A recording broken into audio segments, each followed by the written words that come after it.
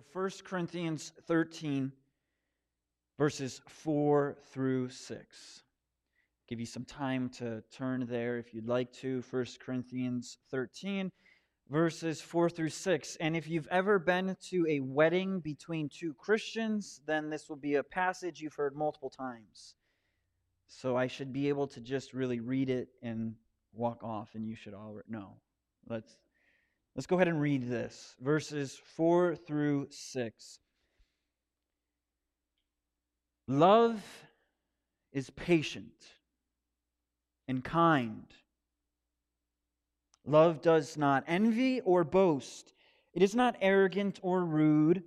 It does not insist on its own way. It is not irritable or resentful. It does not rejoice at wrongdoing, but rejoices with the truth.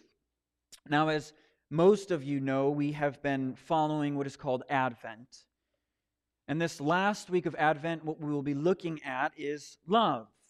Love. Such a muddy thing in our society now. Love. What is love? And I'd like to suggest this. Christmas is actually a holiday of love. And if you want proof, here's my argument. Watch a Hallmark movie.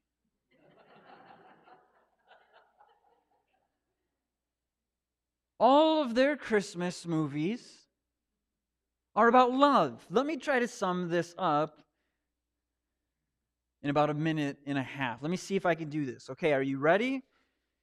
If you were to turn on a Hallmark Christmas movie, in the first 5 minutes, you'll find out this. Woman has rich, successful businessman that she's in a relationship who she hopes to be married to. Woman and man have a sketchy relationship that you're just not too sure about. Woman goes home to a family and meets another man while she's home that most likely she grew up with in school. Other man is nice, but is kind of weird and annoying, and he's not successful. Woman over time falls in love with this nice man. She leaves the rich, mean man, gets married to the nice man, and lives happily ever after. And most of the time, they have this magical kiss on Christmas Eve or Christmas at midnight.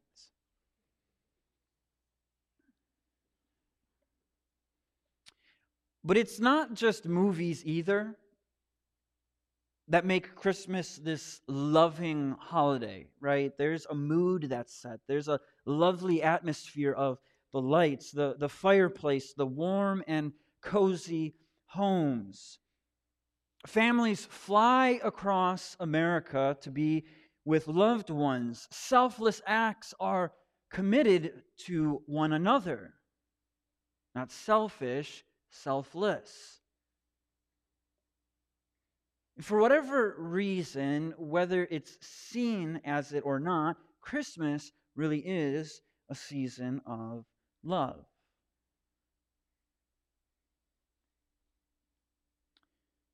And so this is why here for this Advent, I thought it was appropriate to come to what is known as the love passage.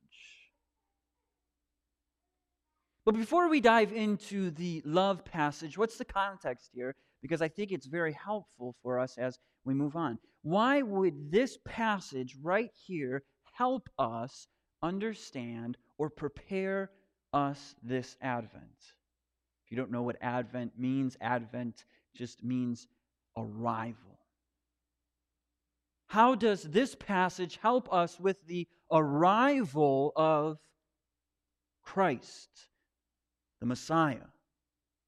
Well, here's the context. It's kind of a bleak one. Paul is writing to the Corinthians, a church that has its problems. In fact, when we get to chapter 13, what we will see is that this passage is actually So when you go to a wedding, you can think about it like this. This passage right here is actually more of a rebuke. Kind of strange to think about now. And this was a passage that was read at Sharice and I's wedding, right? It was. We were being rebuked. And this is why, because we see in this church a sense of arrogance. We see in this church a sense of boastfulness, a sense of selfishness. Paul is writing to this church here in Corinth to correct them because their understanding of theology was not matching up with their lifestyle of living that theology out. See, we see this in chapter 8 when Paul is saying to them, I'm writing you concerning food offered idols. Now concerning food offered idols, we know that all of us possess knowledge. This knowledge puffs up, but love builds up. He's writing to a people who are boasting about their knowledge. They're kind of lording this over weaker brothers and sisters. He's writing to this church because of their selfishness. He uses this very real illustration of when one of them had a grievance against another. Does he dare to go to the law before the unrighteous instead of the saints? Paul is calling out this unjust way of going to authorities. Now, don't hear me say that there are things that you do go to the authorities with. That's for sure. But what Paul is saying here is that this little spat between a couple of people, and they went straight to the authorities instead of working it out as brothers and sisters. He's writing to this church who is arrogant. The eye cannot say to the hand, I have no need of you, nor against the head to the feet, I have no need of you. There's this arrogance of individualism in this church that I have no need, although I'm a member of this church, I have no need really to be a member of this church because I can do it by myself a little bit better. There is this arrogance in this church. So we see a church that is boasting in its knowledge over weaker brothers and sisters, that it's selfish in wanting what's good for themselves and only looking to their own self-interests, and this arrogance of, well, I really don't need you.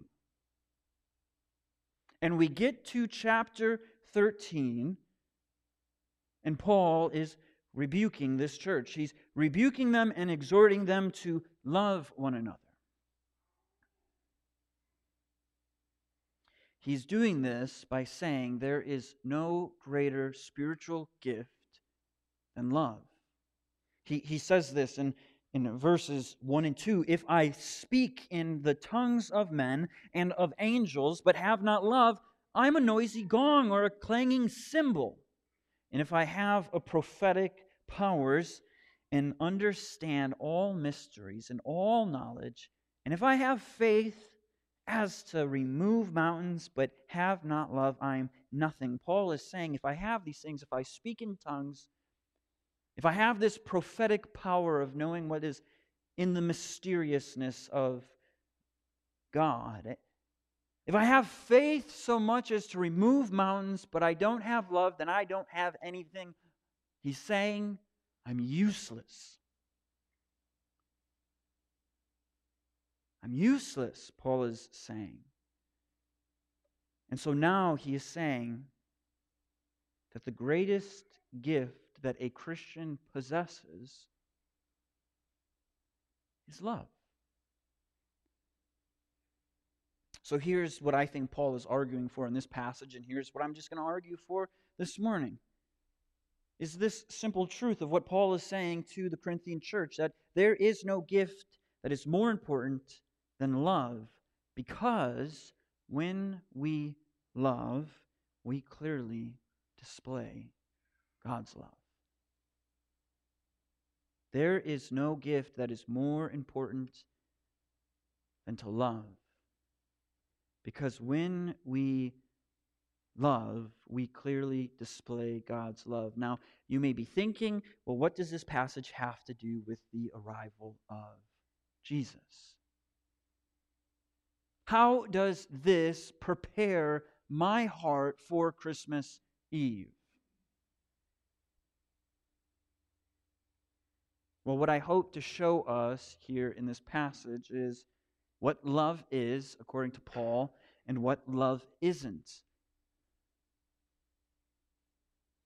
And then, as Sharice told me that this is a Christmas song, I just thought it was a clever book title. How this passage shows us how love came down at Christmas. My hope is to encourage us to grow in our eagerness to come on Thursday to celebrate the arrival of our awaited Messiah. So we come to this passage, and before we get started, here's just what I want to show to us right away. It's that in these few verses, what we will see is a very common way that Paul argues. He shows the ises and the isn'ts. What do I mean by that? We will see 2 positives and 8 negatives. We will see Paul say, this is what love is, 2 times, and we will see him say, this is what love isn't, 8 times. So here we go. If I were to hand out pieces of paper to you all and ask you, what is love?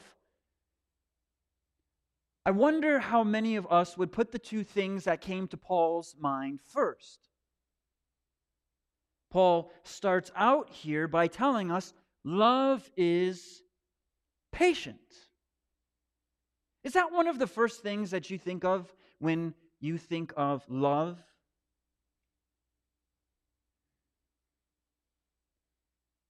That love is patient? I wonder if you would say about yourself if you are patient. I'm guessing that some of you, most of you, are patient, but that your patience probably runs thin at different points. This red light happens to be just a little bit too long, and the person in front of me is driving a little bit too slow. Oh, my child takes too long to get dressed. This package from Amazon is taking too long. My math class lasts forever. Christmas isn't coming fast enough. This sermon is way too long.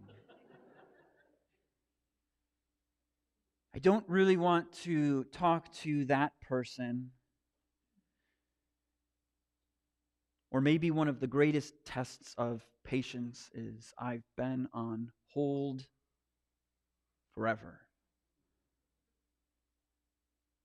A couple of years ago, as I was waiting for a package, I told Sharice, I hate being a millennial. Millennials just aren't patient. And she said lovingly, Max, it's not that you're a millennial, it's just that you're impatient.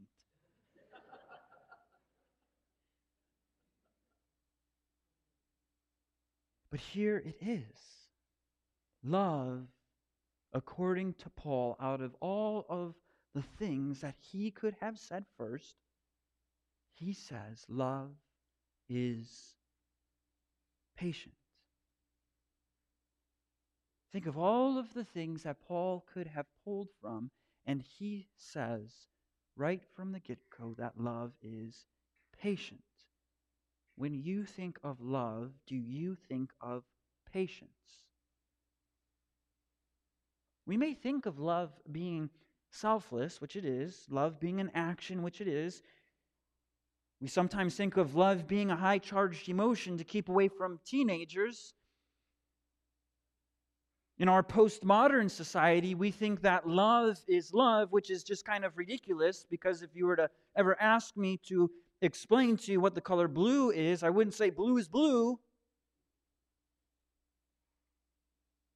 But Paul says love is patience. He's calling the Corinthian church here to patience because, why?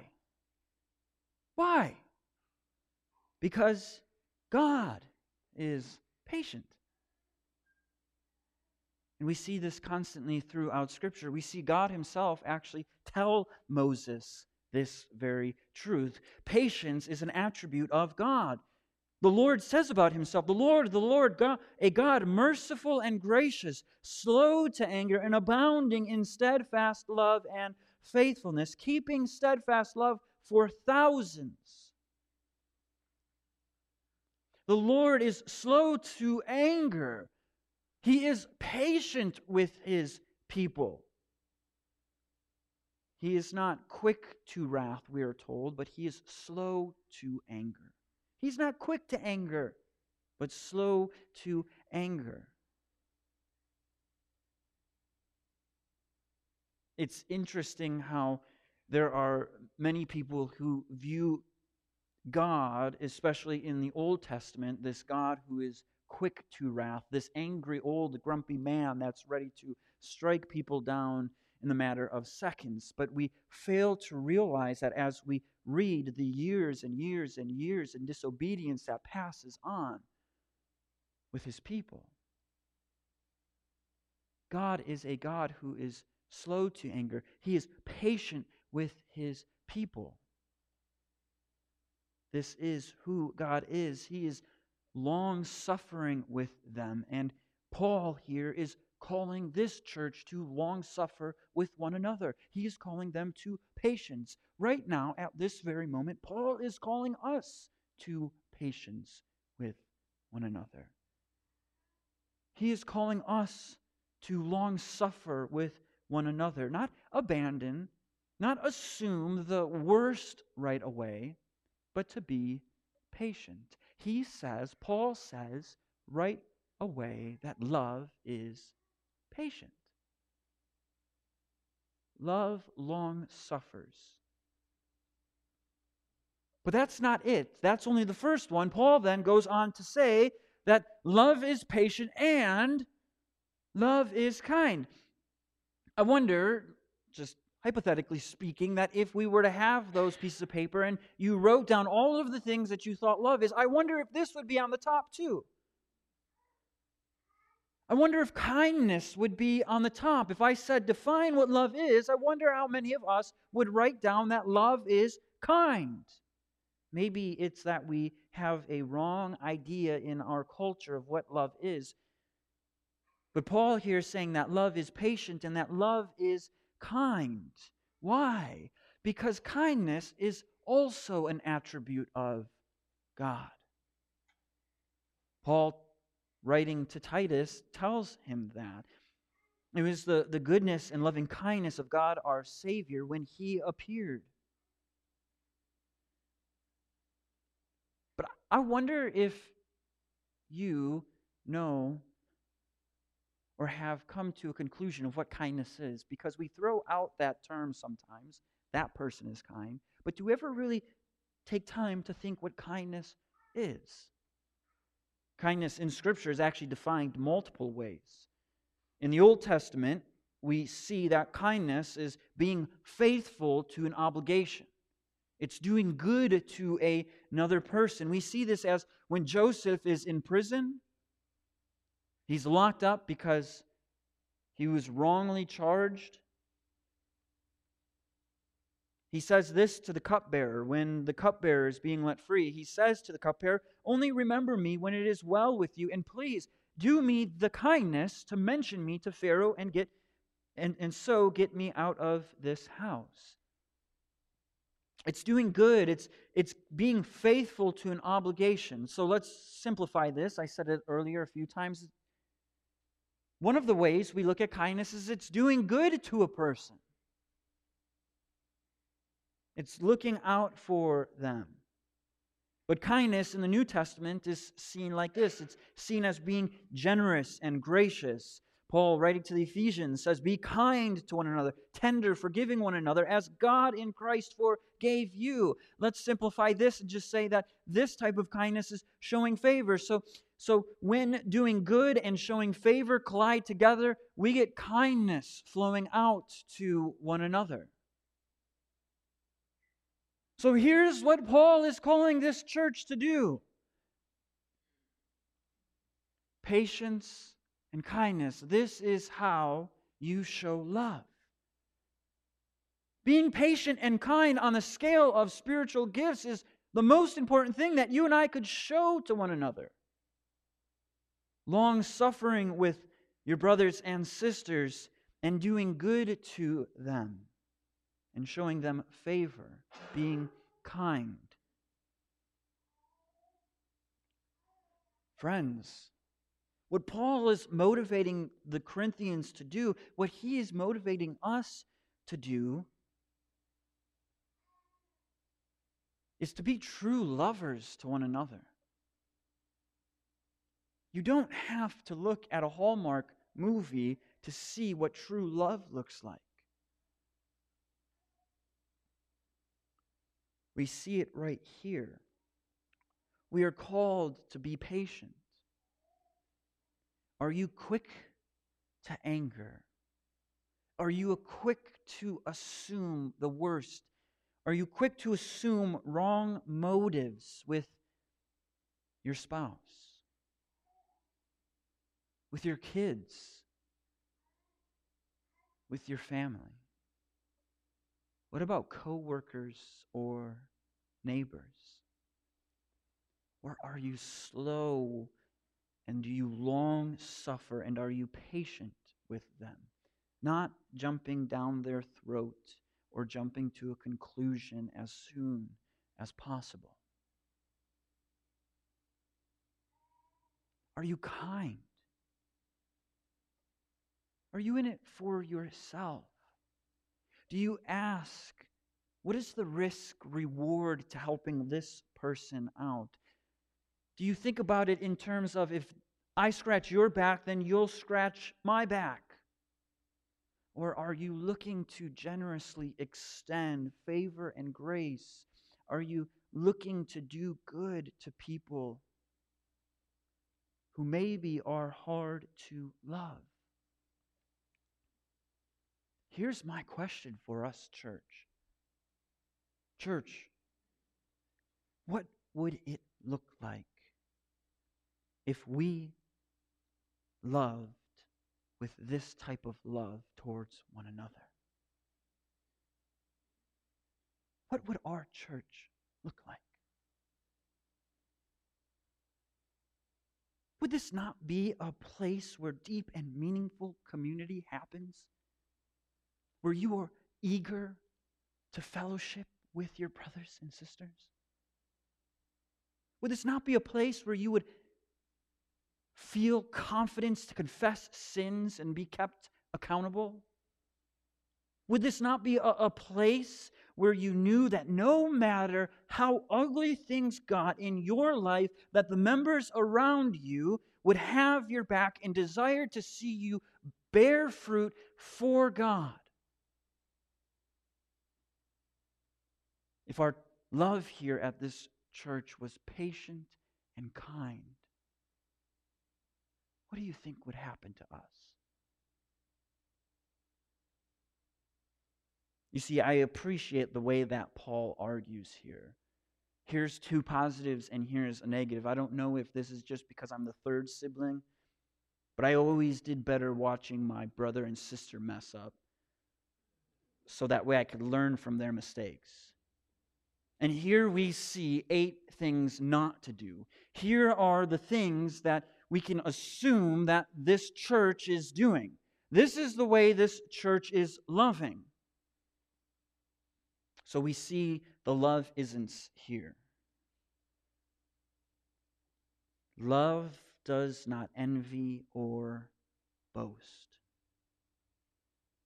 Paul is saying that love does not look at another person and say, if I just had what they had. Envy lies in the darkest places in our hearts, and it comes out when we desire something that another has. So that's one side of the coin, but on the flip side, we see then Paul go on to say that love does not boast. Boasting is when you come to another person and say, look what I have. And sometimes it doesn't come across as that. Sometimes it's more subtle. Do you see the two ditches that Paul is saying? This isn't love. Love is not envy. It's not boasting. It's not when you have little, looking at another person and saying, if I just had what you had. That's unloving. It's also easy to, when you have a lot, to be unloving and say, this is what I do have. So if Paul is saying here, love does not envy or it doesn't boast, then what is the opposite of this? Love rejoices with others and their gains. Whether material or spiritual, love rejoices with others. Paul goes on to say the next two love isn't is it is not arrogant. Love is not arrogant. Love is not rude. Love is not when you come up to someone and say, look at me. Look at how special I am. Look at what I've done. Look at what I've accomplished. But on the other hand, love is not rude. It's not telling somebody to get lost. You're not worth my time. It's not giving somebody just half your attention. It's not looking to another and saying, I'm better than you. And because I'm better than you, I'm just really not in the mood to listen to what you have to say. What in the world could you possibly offer me?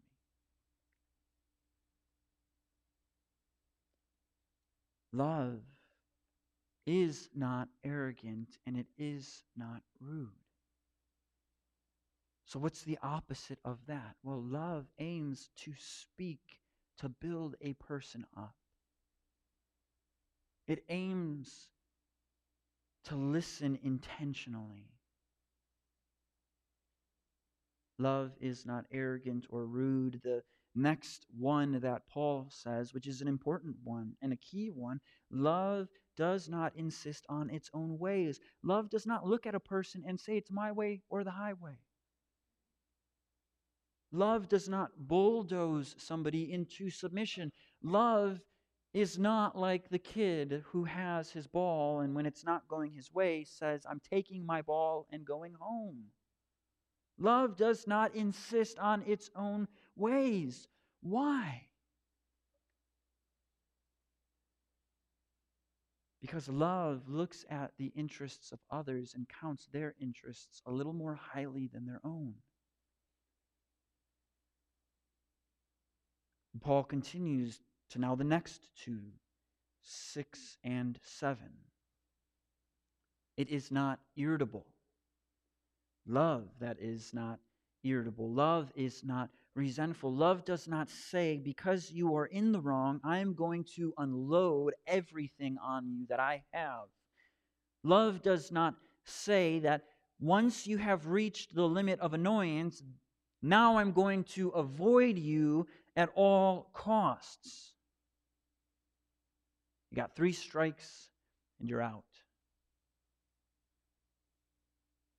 Love does not lead to resentfulness. That is when the well of forgiveness is all dried up and leads to resentful ignoring, resentful speaking, resentful tones of conversation. That as time has gone on, you enter into my little book of how you have wronged me. And so when you wrong me again, I pull out that book and I use it against you. You see, this is, I think, a slippery slope right here that Paul is really warning us of. Because as you become irritated with a person, you start to resent them. And as you go down the slope, it gets harder and harder to forgive them of any wrongdoing. So what's the opposite here? It's long suffering with one another. It's giving the benefit of the doubt. It's not being quick to assume wrong or evil motives. It's not just forgiving once or twice.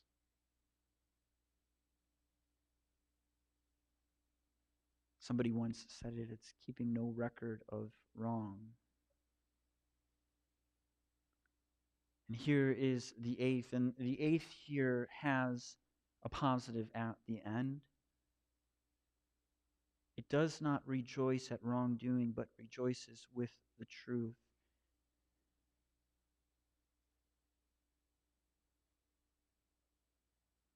Brothers and sisters,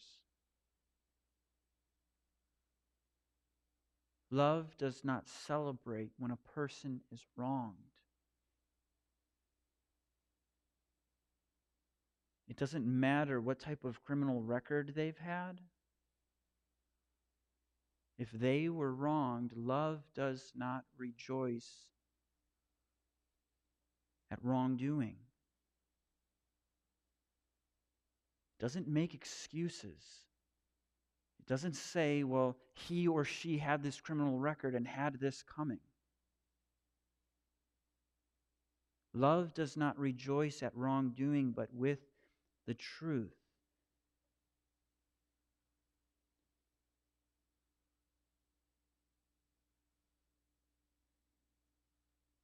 How we need to watch out for this one. How we need to watch out for this one, because there are plenty of people inside the church who are ready to celebrate in wrongdoing.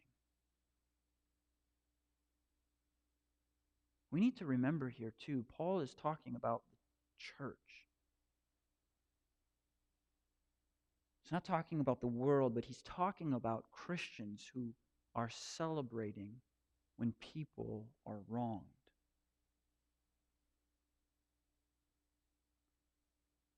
Love does not look at a person and justify wrongdoing.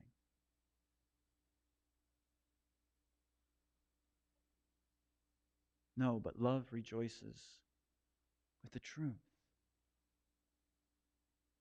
Paul simply means here that love rejoices with what Christ rejoices with. This is what love rejoices with. It loves what Christ loves. Here, the truth that Paul is saying is he's talking about Christ.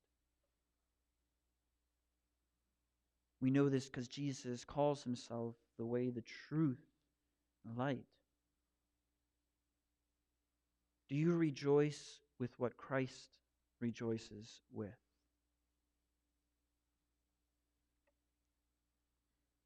So let's ask this question. Because this could be a hard thing to ask. Let's look inwardly at our own hearts and not outwardly at other people, because all of us could point to other people and say, they fail at this massively. And I think the better question that we need to ask ourselves is not if we're doing this, but where am I being tempted to the love isn't here? Which one of these out of 8 am I being tempted to love like? Do we do this with our own body here at church? Is there somebody here who you're unwilling to love because of something that's happened in the past? Have you refused to seek reconciliation?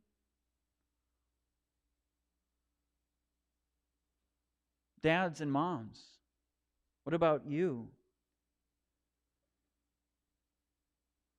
How are you with your children?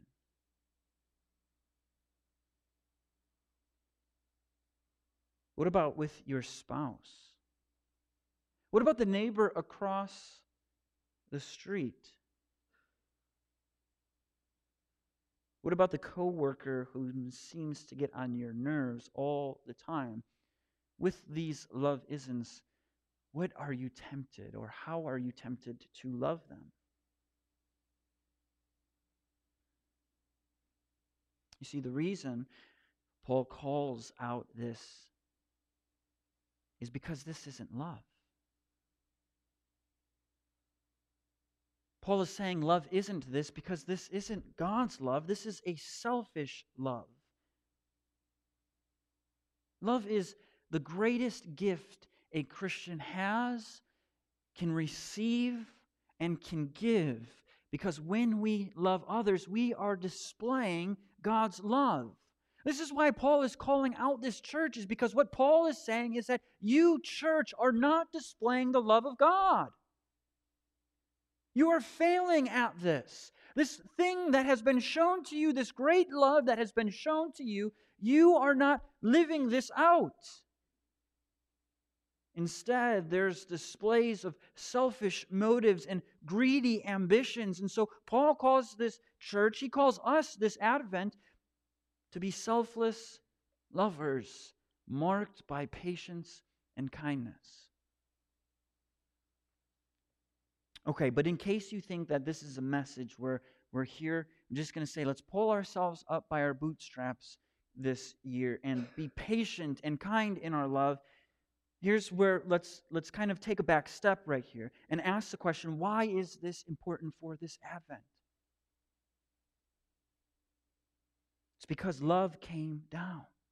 Love came down. Love came down because inside ourselves, we are incapable to love as Christ has loved us. Outside of Christ, what we do are these 8 love isn't. This is how we are naturally prone and bent to love. We are naturally prone and bent to love in a selfish manner, in a greedy manner, in a self-exalting manner. This is our sin that seeps out of us. Outside of Christ, this is how we do love. We love with selfish motives, but you ask, well, what about the selfless acts? Beneath every selfless act without Christ is a selfish motive. Well, what about romance? The same thing. Our hearts are desperately wicked and evil and deceptive.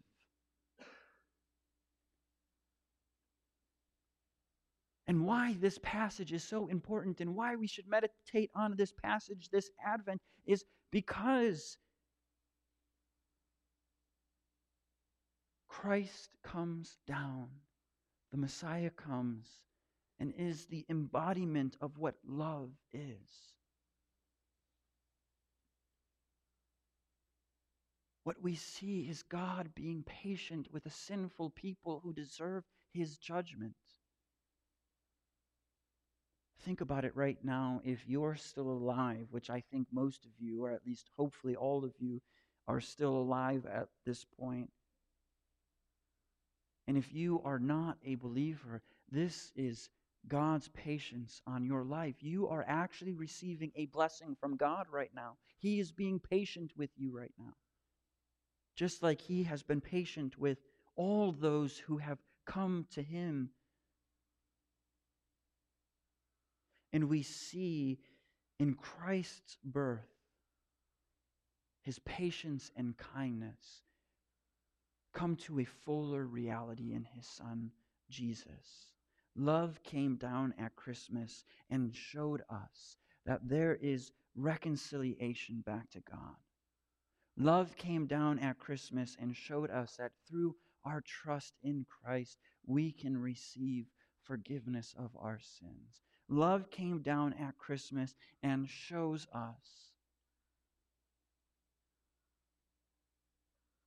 that we are able to love one another with a type of love that is impossible outside of the Spirit of God. So if you're not a believer, if you don't believe in Jesus, this is what I'd just like to ask you. What's stopping you? What's stopping you from accepting this great love? If you have any questions, I'm going to be back at the door after service, or there's multiple members here that would love to talk to you about this. If you are a Christian, this is just how I'd like to finish this message, is to encourage you as we celebrate the arrival of Christ. What we are celebrating is the arrival of true and lasting love. A love that never fades. A love that never swings its pendulum from one side to the other. As I said earlier, it is a steadfast and faithful love. This is what we celebrate. Love being born. Let's pray.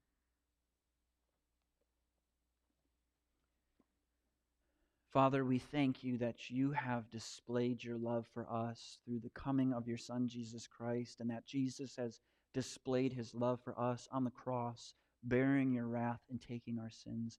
And I just ask this morning that if you are moving in our hearts, that you would be so kind to lead us to repentance and greater faith in you. We thank you for this great love. We thank you for your Son, Jesus.